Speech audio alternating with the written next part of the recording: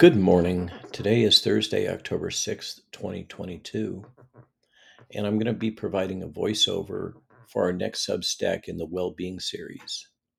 In this one, we're going to talk about the number one killer in the United States in the age 18 to 45 bracket currently. This killer has caused lives to be ruined and families and communities to be decimated. By COVID 19, you say? No, by fentanyl. Fentanyl is the number one killer in the United States for most age cohorts. Unfortunately, the CDC doesn't track deaths in a timely fashion to confirm that reality. But here's their position. They will say that they don't really know because, quote, overdose deaths are spread out across four different death categories: accidents, suicide, homicide, and undetermined. The implication of this CDC spokesperson statement is that we live in some reality where the 1950s never ended, where it is either too painful, shameful, or irrelevant for our society to track drug overdoses in a meaningful way. For me, I think the answer is obvious. I think we can probably all know cultural shame when we see it. The definition of shame is well known.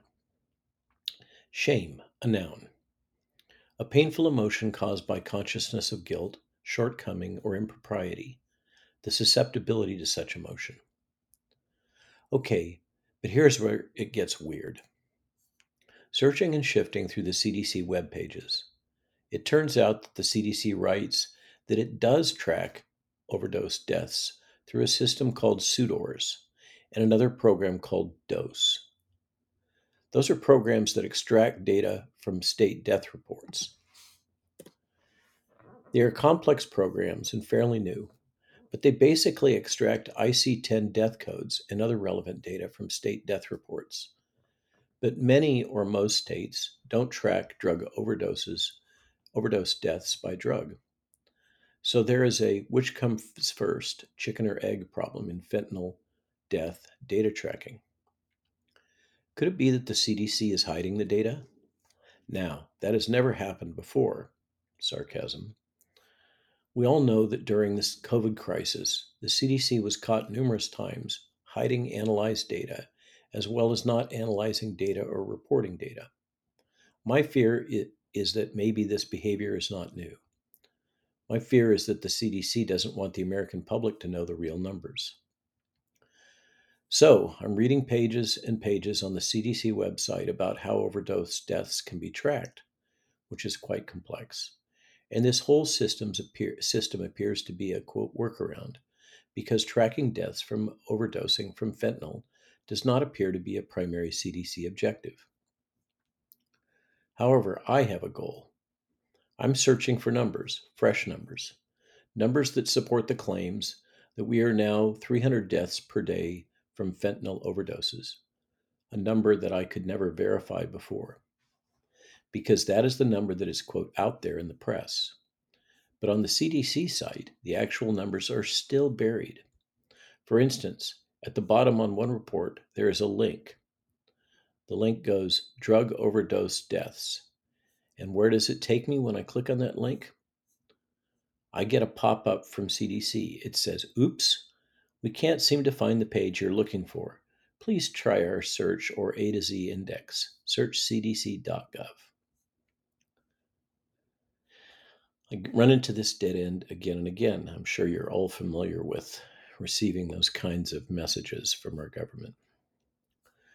Then I find what appears to be it, the page with my answers, a June 2022 report, and the data on the June 2022 report is that from 2020, another dead end. Okay, so the CDC's most up to date report on drug overdoses is from deaths in 2020. Enough of this.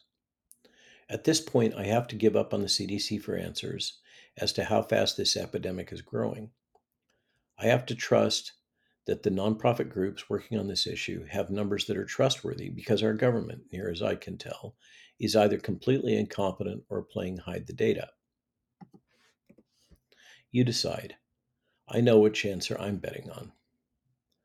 Then finally, when digging around, I find some more recent data from a CDC website. It turns out that there is data on combined drug overdoses. The panel is titled 12-month ending provisional number and percent change of drug overdose deaths. Basically, what it shows is that about 120,000 people will die from drug overdoses in 2022. In this particular graph, the downturn of the curve in 2022 is a reporting bias, as 2022 is not complete yet. That 120,000 people equates to 334 deaths per day. Now we know where the 300 deaths per day figure comes from that was cited in Fox News. To put this in perspective, right now, the 7-day rolling average for COVID 19 deaths in the United States is 304 deaths per day. In the meantime, by extrapolating IC10 death codes from the CDC databases, various groups have come up with some numbers. These numbers don't always match the official numbers or each other numbers. Here's a quote. Fentanyl overdoses have surged to the leading cause of death for adults between the ages of 18 and 45, according to an analysis of U.S. government data. Between 2020 and 2021, nearly 79,000 people between 18 and 45 years old, 37,208 in 2020 and 41,587 in 2021, died of fentanyl overdoses, the data analysis from opioid awareness organization Families Against Fentanyl shows. The bottom line is that fentanyl overdoses have become the number one cause of death among U.S. adults in the age bracket of 18 to 45. This is something that everyone agrees on. Not COVID 19, not car accidents, not suicides, fentanyl. This is a national crisis. Even CDC will sort of admit it. Here's one quote from a CDC spokesperson.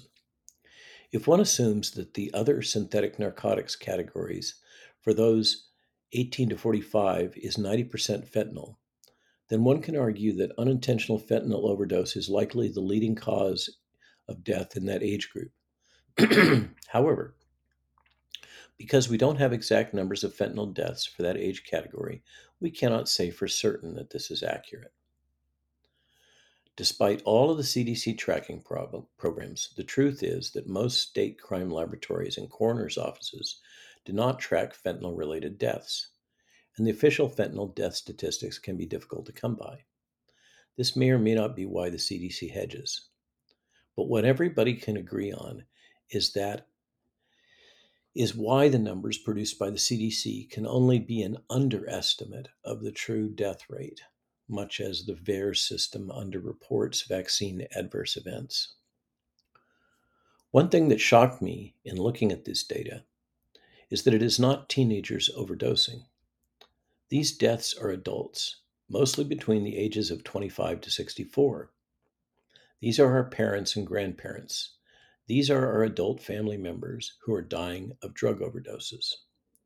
And I provide a figure that has been accumulated from the SUDORS system, State Unintentional Drug Overdose Reporting System, that backs up that assertion. What is going on? In reading about fentanyl, it's clear that the problem is multifactorial. Fentanyl is extremely cheap and extremely potent. It is easily cut into other drugs, so that the newly formulated product potency is much greater than the actual product. Because the potency of fentanyl is so high, it's hard to meter out correctly. The tiniest amount can be lethal. Combine this with the fact that there are some drugs, like marijuana, which people view the product as not having significant toxicity. Basically, they smoke a lot. So, on the weekend maybe, they smoke, quote, a bunch of weed and don't realize they've injected a lethal dose of fentanyl that's been used to boost the potency. Yes, this actually happens. This is important. For me, I don't smoke. Heck, I rarely have a drink. I prefer to keep my mind clean and my gout away. However, I am from California and I have a lot of friends and family that used to, or maybe still do, smoke. What comes to my mind is that one thing people can do to protect themselves other than quitting is to ensure a safe source of marijuana or other drug product. But marijuana in particular is problematic. Maybe it's time for some people to invest in an arrow garden. Better yet, quit. Marijuana is a drug that people use recreationally. It's not my place to lecture, but knowing the risks are out there with the fentanyl augmentation, let's call it, or supplementation, is it worth it? The other issue is that fentanyl is being cut into cocaine, and this is now a fairly routine practice.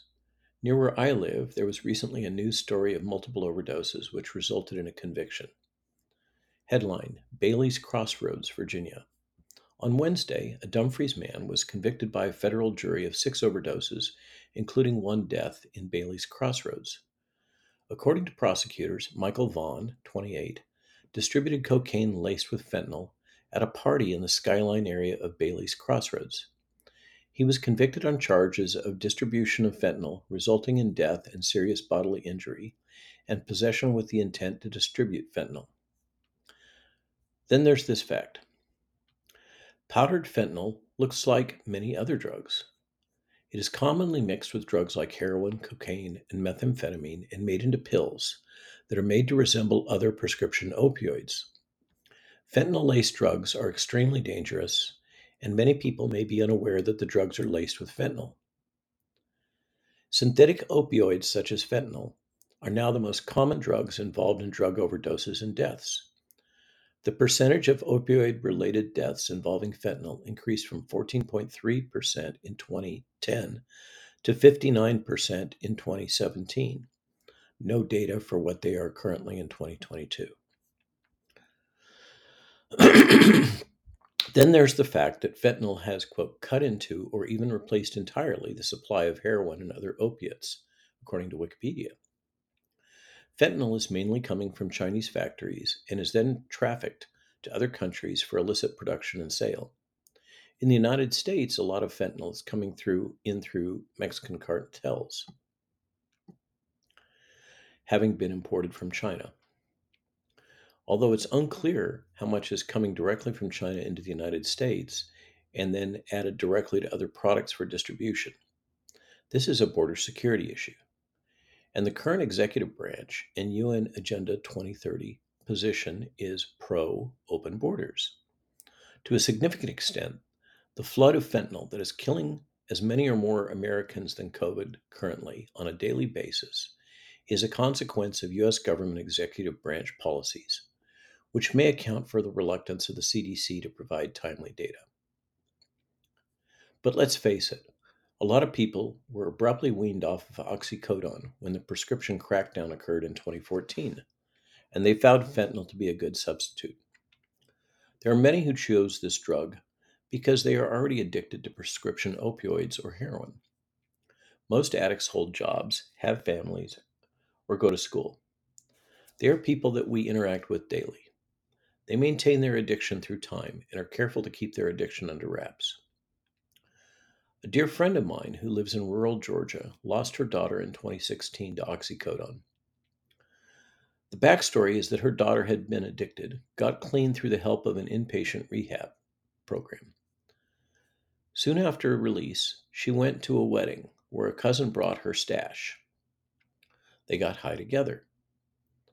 So she took the same amount of oxycodone that she'd been taking prior to getting clean. But, but because her body was no longer acclimated to the drug, it was a lethal dose. This death changed my friend and her family forever. It's a cliche to say that there is nothing worse than losing a child, but in this case, it was true. I have another friend that we have known since 2003 who's been suffering from addiction for the past decade. Like many now addicted to opioids, she, quote, used to be an alcoholic. After almost losing her marriage and months in and out of rehab to the tune of $100,000 plus, she kicked alcohol, only to find opioids the year after. This addiction has cost her marriage. Her husband of 20 years finally gave up after a decade of watching her decline and doing everything possible to save her. Finally, he had to save himself. I've watched her go from a promising young scientist with a passion for horses and gardening to a shell of herself, and she is a shell. Her mind is blown, her body is wasted. Jill and I have had her stay with us, have tried to help her over the years, but she just can't escape her addiction. The end stage of this addiction is not pretty, not for the faint of heart to witness. It's devastating. The impact of losing a functional adult with years of potential life left is enormous. An adult who has a family, maybe with children, who is unable to function normally in society or dead. Children who have to watch their parents unconscious on the couch, unable to cook dinner day after day. These drugs cause real damage, not only to those addicted, but to those who love them, live with them, and are with them. We all know this, but what to do? That's the question. Unfortunately, at the individual level, the help all seems to center around expensive rehab centers. And I provide panels relating to this, including a National Library of Medicine article, quote, opioid abusers at higher death risk when addiction specialists not part of care from Medline Plus, that summarizes that a 2017 study looked into the death rates for opioid addicts who only went into hospital care versus those who worked through an addiction treatment program. They found that treatment programs had significantly lower death rates than hospitals, meaning opioid addicts may benefit more from a formal treatment program. Addiction specialists can help recovering fentanyl addicts acknowledge the problem and its contributing factors, as well as teach them skills needed to resist fatal relapse. Outpatient centers are generally thought to be good transitions from inpatient to outpatient, but not so good for actual detox. I find it hard to find the official numbers of people who regularly use or are addicted to opioids. That number is curiously elusive. For instance, HHS cites the following numbers but fails to include fentanyl in their survey instrument. Quote, in 2019, an estimated 10.1 million people aged 12 or older misused opioids in the past year. Specifically, 9.7 million people misused prescription pain relievers, and 745,000 people used heroin. They also write that 1.27 million Americans are receiving medication assisted treatment. This data appears to be from 2019. The average cost of treatment per episode is enormous. This is a table of data from 2022. Methadone treatment average episode cost for adjusted for inflation to 2022 is 12,183, non-methadone 2,228, intensive outpatient treatment 4,939, adolescent outpatient treatment 3,278, drug court costs 5,083, adult residential treatment 9,766, therapeutic community treatment 32,523, and in prison therapeutic community treatment 2,317. These are hypothetical numbers now. If each episode cost 32,000 and 5 million people were treated, that would be $160 billion per year. There are 14,000 plus in substance abuse facilities in the United States. This is big business. $160 billion. In the end, on a national level, what can be done? The nonprofit group Families Against Fentanyl argues that Congress must call fentanyl a weapon of mass destruction, that the war on drugs must be taken to the next level. This would mean, of course, World Health Organization and United Nations involvement. To me, this seems extreme for what is a homegrown societal problem, which has been aided by countries like China and Mexico. Even if we shut down all of these drugs from entering through Mexico, how does the US government stop entry through the Chinese shipping channels? I don't see an answer to stopping the flow of fentanyl in the United States by involving the United Nations. I do believe that negotiations with China to stop drug production must be a priority for the administrative state. But that is only part of the answer. The bigger issue, the elephant in the room, is, quote, how does America stop its drug addiction problem?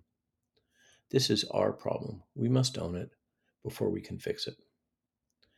In researching this article, I discovered that the CDC puts little effort into understanding the crisis. Outdated web pages and outdated statistics. Government pages that have different statistics from different years. The lack of solutions and cohesion in these pages is astounding. To say that there is a lack of resources coming from the US government is the understatement of the year. This isn't a, quote, war on drugs. Our government seems to have opened the floodgates on drugs coming in overseas. Fentanyl addiction is the elephant in the room that the CDC and the US government has virtually ignored for years. To that end, below are a few resources and some ideas about what to do and not do if you suspect an overdose. There's a graphics panel here that shows signs of use: drowsiness or nodding, constricted or pinpoint pupils, agitation, depressed respiration, confusion, and euphoria. Signs of overdose: severe drowsiness or inability to be woken, slow heartbeat, seizures, respiratory reduction, and low blood pressure. Slang terms and texting phrases to be aware of. Fading is slang for the high. Fetty, ice cream, Chinese food, white 80s, Phantom 100, and A215s. If you suspect an overdose, lay the person on their side to prevent choking. And we provide a panel about what not to do when some are in overdoses. Do not slap or forcefully hit them. If you cannot wake them by shouting, rubbing your knuckles on the sternum, the center of the chest or rib cage, or light pinching, the person may be unconscious. And the Substance Abuse and Mental Health Service Administration should be advised, or your local health authorities. Do not put them in a cold bath or shower. It could cause them to go into shock. They could slip or drown if left unattended. Do not give them a drug or substance other than naloxone. Do not make them vomit. They could choke on or inhale the vomit, which could be fatal. And about Narcan, or naloxone. Who should carry naloxone? The following individuals should carry naloxone according to the CDC. Those at risk for opioid overdose, especially those dealing with opioid use disorder. Individuals who take high-dose opioid medications prescribed by a doctor. Those who use opioids and benzodiazepines together. Individuals who use illicit opioids such as heroin. On its website, the CDC recommends that individuals should let others know that they carry Narcan in case of an overdose situation where they likely will not be able to use the reversal medication on themselves. I'm afraid that there's no happy note to conclude on with this essay, except to love your family and friends, discuss the issue of fentanyl addiction with everyone you know, and please keep a careful watch and be kind to your children and all of the people around you as much as possible. Be good. Look forward to our next chat.